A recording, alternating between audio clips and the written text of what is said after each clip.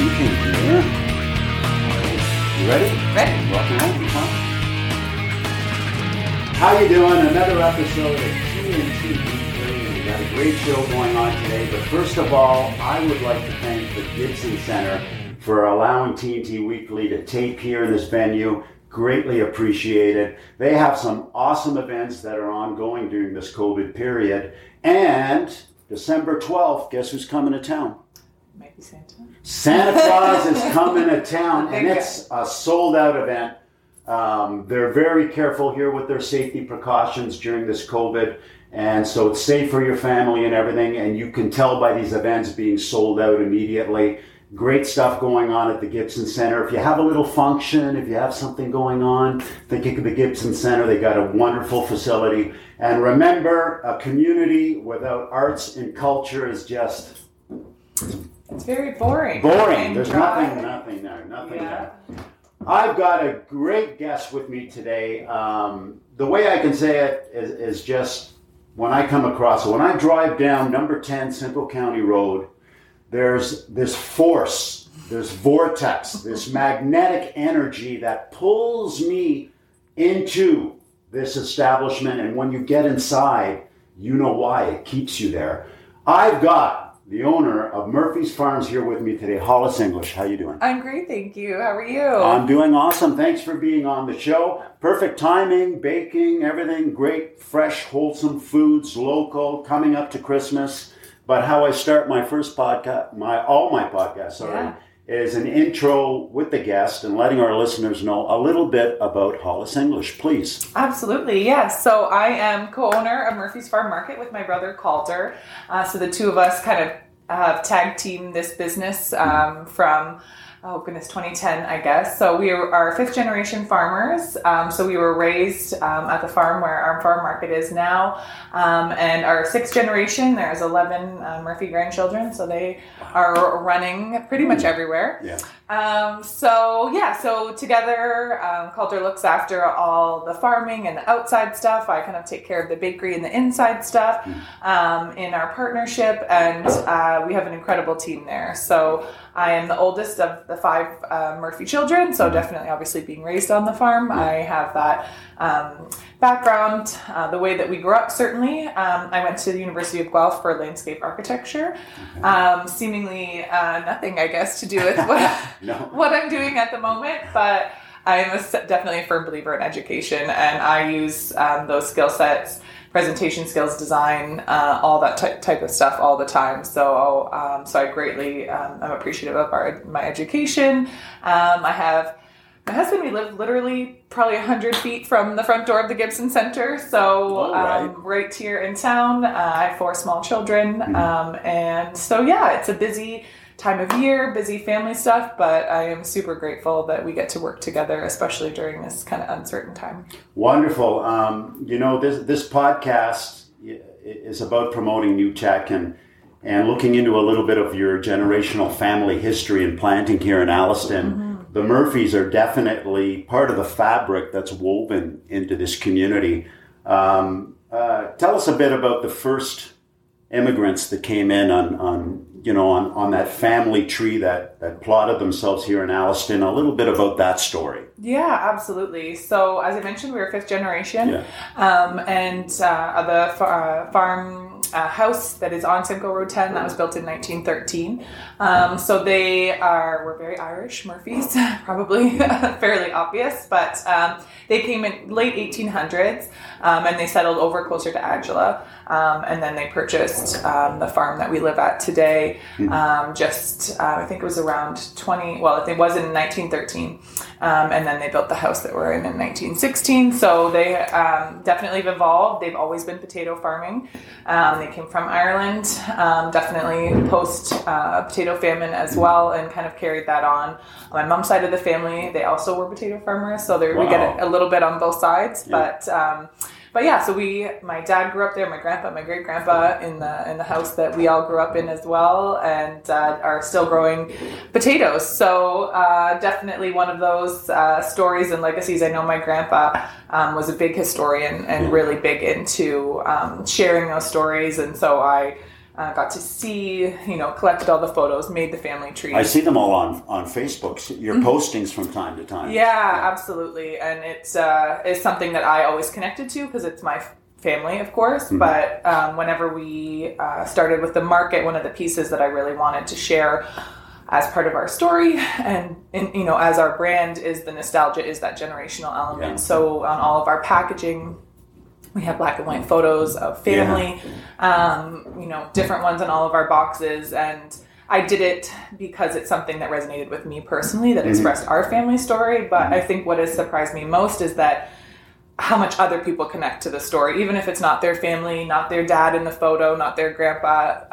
they connect to it. It is something that's very tangible, that piece of nostalgia, that piece of history. And so people look forward to the boxes because they're all different photos and which ones they get. And so it's nice. It's just nice to see that received, I guess. Very, very homegrown, very homegrown feeling. This community rocks. I've said it from day one. I came in with my family 10 years ago and I never looked back. It's just kept me here. You going for your education, University of Guelph, landscaping of all things, in the family business now. Tell us a bit about, I want our listeners to know how much this community rocks, right? And we stay here and we culture here and we fabricate here. And, what attracted you to keeping that tradition going and staying in this community? I can see it all around us, the hospital, the services, the people. Absolutely. What was your stay here? With the exception of, obviously, the roots of your family. Yeah, that's a great question. So when I did graduate from university, I went to England, actually, and I was a nanny for a year there. Whoa! I know. Really? I did. I was a Beautiful. nanny for the lady who was actually one of our nannies whenever we were little. So that was a wonderful connection and story. But honestly, I really felt that was when I was there that I really became clear on wanting to return home to Alliston. I don't feel like I was ever one of those people who had to get out of Dodge or wanted to leave. I had the absolute instinct to travel. I had the opportunity to do an exchange in university. I was able to be a nanny. So I absolutely want to travel and see, but that feeling for me of hometown was something that was always very strong, and I just never felt the pull to have to leave or to go anywhere. And obviously the family farm and things are there, but it was while I was away that I was like, I want to really pursue this. And I think that because the farm market as it stands was there since, the early 80s, since before we were born, and we were able to grow up with it. And then my mom and dad focused a little bit more on potatoes. Yes. A little bit less on the farm market. And so there was opportunity there to really take that building and make it into something. And my brother Calder did a little bit of post-secondary, found it wasn't quite for him, and also decided he wanted to return to farming as well. So that happened coincidentally at the same time. And we just said, I think we can, make a go at this. That's beautiful. It's a difficult time right now.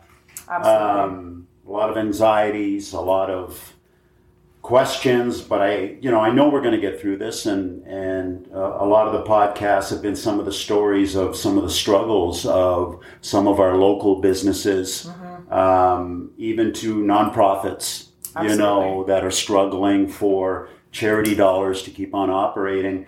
But I've always found that this community has always found a way, right? Found a way of giving and everything.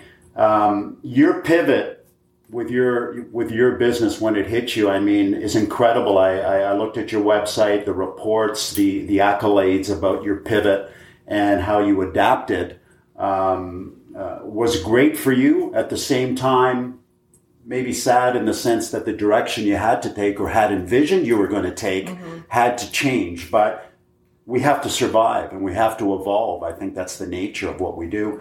Can you tell us a little bit about, here you are, your journey, Murphy's Farms, your vision, and like everyone, March came along and changed everything for a lot of us. Besides the shock, the pivot that immediately happened, what gathered all your assembly of moving forward into what Murphy's Farms is today? I think I know that it is our team. I know it is the group of people that we have the wonderful opportunity to work with every day. I remember, we were just talking about yesterday, I just remember the school shutting down and, all of these subsequent things happening. And so I don't want to ever, pretend that we were like, yes, immediately super positive and, pivoted immediately because we were afraid, like everyone. And I remember we had a team meeting, and it was very, it was sad and scary. And we were kind of like, okay, like, is this it for now? Or are we going to kind of hunker down? And so we had this meeting, and probably about half hour after the meeting, my brother and I were talking, and we're like, okay, but I think we can change. We like absorbed it. We felt sad. We had a meeting, and then I remember calling our bakery manager and being like, okay, like, I think we can actually change how we were feeling from there and actually move forward. And we talked about it. And then from there, we let ourselves kind of just absorb, I guess, what was happening. But from there, it was once we made that choice or decision that we were going to go forward in some capacity, and just feel our way along. I think that was the real essence, I guess, of what we did as we talked to each other, said, okay, we're going to give it a go. And we had so many adaptable staff. So we had people on our admin team. We had our retail managers that were stepping into the bakery to make dry mixes for bread. And people wanted to bake at home, and people wanted to do that. And so our amazing team decided that, the roles were eliminated and that our only job was to move forward together, and everyone was willing to jump in, whatever that looked like. Different departments, figuring out how to operate an online store, how to figure out porch pickups, how to, do all of these things, and they all showed up in a way that we are just forever grateful for. Yeah, wonderful. And how do you see Murphy's Farm evolving into a post-COVID world if we get back into 100% of what we used to be pre-COVID? Yeah, that's a good question. I keep thinking about the post-COVID and the new normal. And I think of things like 9/11, where there's things that are just socially accepted now, that you go to the airport 3 hours ahead of time. Very true. That was unheard of before. And you're like, there's just going to be some elements that are going to stay and become part of the nature of, the world we live in.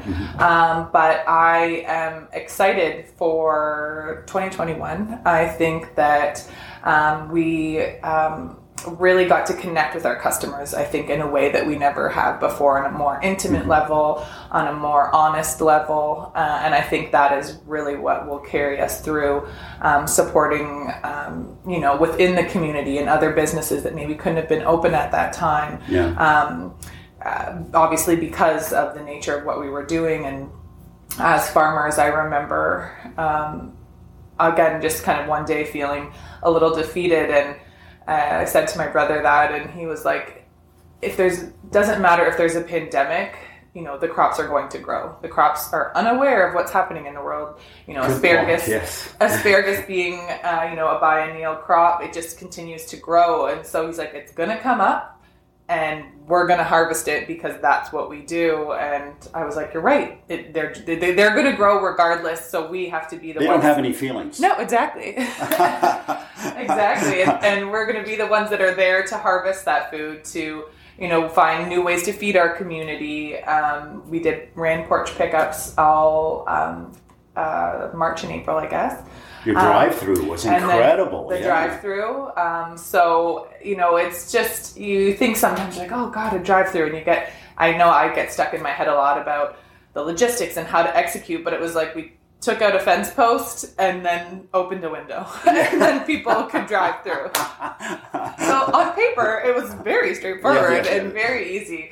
But it required, again, that team of people that were like, I think we can do this. Small things you don't even think about, like inventory management, just all these different types of things. And even it was fascinating from like a psychological perspective for shopping analysis of our customers, or just observations, because when they're coming through the drive-through, our butter tart sales went through the roof, because I'm like, are you in the car? And you're like, I'm in a car. What do I want to treat? Like I'm at and so it was just like those comfort elements of food were something that really took off for us, certainly. And being able to serve the customers in a different way, and just consistently. One of the things I love that I saw online as it progressed through COVID was your online cooking.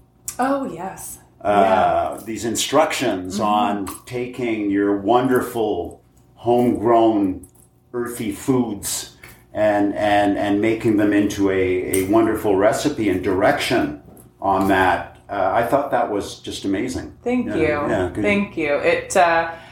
I do feel that education has been a theme significantly for us throughout this season. And like I said, sharing and connecting more with customers. So the first thing that we did, I remember the week after everything got shut down, you feel helpless, like everyone did. And it's like, okay, what do we want to do? And of course, you look back now, there was a very big bread trend. People were making bread, but people wanted to do something. They wanted to eat something. They weren't leaving their house. And I remember asking my brother, talking to him, I'm like, I'm going to give away our bread recipe that we make in the market because I want to share it. And he was like, absolutely. He's like, go, tell the people. My sister-in-law did an amazing tutorial, on Instagram. And then it just kind of snowballed from there. It's just like, we can't, be together. We can't be present. We can't be open, but we can share knowledge. Yeah. And my brother started a series with my sister-in-law on information and how to build your own vegetable plots and gardens and tips and just all these things where people, in retrospect, really went back to roots. My brother pulled up the Google results for how to grow your own food. He had the statistics. It was just like through the roof. I can imagine. Yeah. Right? Absolutely. And so it's like, whether they were wanting to shop local and at a local farm, that's incredible. Whether they were wanting to grow some produce and things at home themselves, it's like, how can we be a resource for this community? How can we support each other? Yeah. So I know a lot of people resonated with those, farm videos. And sometimes I think with farming, obviously at a scale that we do, I go, maybe they don't want to know about growing acres of, raspberries, but fascinated about how we prune them, little tips and things like that, how we make bread, how we do that. And in terms of the classes, it kind of evolved into that more all through the summer and right up into a Christmas, dinner course as well. Yeah, so. Absolutely. That's wonderful. Mm-hmm. This community as well, and speaking about nonprofits and some of these organizations mm-hmm. that really depend on funding, not only to meet goals and continue to operate, but also for visions that they have. One, for example, the Stevenson Foundation, the hospital. I've had Out of the Cold on class. Mm-hmm. Incredible organizations. Mm-hmm. And this community, its residents, and the business side of it, during COVID, have stepped up to the plate. Mm-hmm. Stevenson Farms, Stephen and Suzanne, all these struggles that businesses are going on with, finding a way to still give back and keep the resources going. I know Murphy's is big on that. Maybe share with our listeners mm-hmm. how important that is in keeping our community together and these wonderful services that plant house here, mm-hmm. and how we need to think of them, keep them in our mindset, mm-hmm. and even if it's a little bit, find the room to give. Yeah. Please. Yeah, absolutely. I think that is absolutely critical. It's one of the things, that we work at. Obviously, being a member of the community, we are able to participate in a number of different organizations, whether it's through silent auctions, donating, whether it's our courses, our product, or pies, or things like that is really important. Our main fundraiser that we collect for all year is a Shop with the Cop event with the local OPP detachment. That is taking place tomorrow, actually. Oh, really? Tell us a bit about that, please. Yeah. Yes. So the OPP approached Murphy's, I think 4 years ago, mm-hmm. and asked if they would consider partnering with this Shop with a Cop program where they paired local, I believe it's grade 5 or grade 6 students with an officer. And we go to our local Walmart and they get a gift card there. So we fundraise. We have amazing local businesses that have supported that initiative. So it was twofold. It was serving some families in need that needed some holiday spirit, some uplifting, but also putting the police officers, building relationships in the community with them, with children. And so it has been a phenomenal program. And this year, obviously, there are restraints. Normally we do a little bit of a gift wrapping and holiday party kind of to go along with that, which we aren't able to do this year. But I was really delighted that they wanted to pursue it still, even with COVID. So we're going to have some restrictions, of course, but to still be able to do that. So I believe we have 24 families that we get to support. Oh, wonderful. Through this initiative, which is really great. Things like the Lion Hamper, the Lions Club Hamper program, all of that type of stuff certainly is, absolutely something that. And that's going on tomorrow? It is tomorrow. Yeah, okay. So we're taping now. It's Friday. This will be released tomorrow. So when you see it, it's actually today. It is today. Right? And where is that? At Walmart? It is at the Walmart, yes. Okay. Yeah. So we are, have it all set up and coordinated with the local detachment, and we get to go and support that, which is really special. Wonderful, wonderful. Coming to the end of the show, you know what? This is show number 32. 32 for me. Amazing. And now that I got to know you just a bit better, thank you for your time. Mm-hmm. This community has some amazing women entrepreneurs. Like, look out, guys. I'm telling you. Maybe next mayor. It's really, really awesome. It's just some fantastic entrepreneurship and guts and resolve. And I've seen that from our businesswoman in this community, just amazing. And Hollis, to me, you're another one on the top. Really great. Any words for our listeners? Any words out there? I mean, there's so many special things to say and whatever. It is. Murphy's Farms, you get the last call here. I just want to wish everyone, I guess, a wonderful holiday. And obviously recognizing that it's going to look different, but I think what our focus has been is that there's still magic out there. There is Christmas magic that is available in small quantities, in small groups, and I know myself, I'm just really looking forward to taking the opportunity to really tune out and shut down and really embrace those very small gatherings, and but that it's still going to feel great, and that you can do those little things and small traditions that might not seem like a big deal, but really make your children, your family, really bring together. And there's so much good spirit, so much goodwill in this community, and I'm just so grateful to live where we live. Hollis, beautiful last words. Don't go to Murphy's Farms hungry. It's not a good plan. Okay, we'll see you on the next show. Merry Christmas. Happy holidays. Thank you so much, Hollis, for being on the show. Me. It was wonderful. Over and out. See you on the next show. Thank you very much. Hey, was that good? That was fabulous. Hey, awesome. Great. Thank you so much.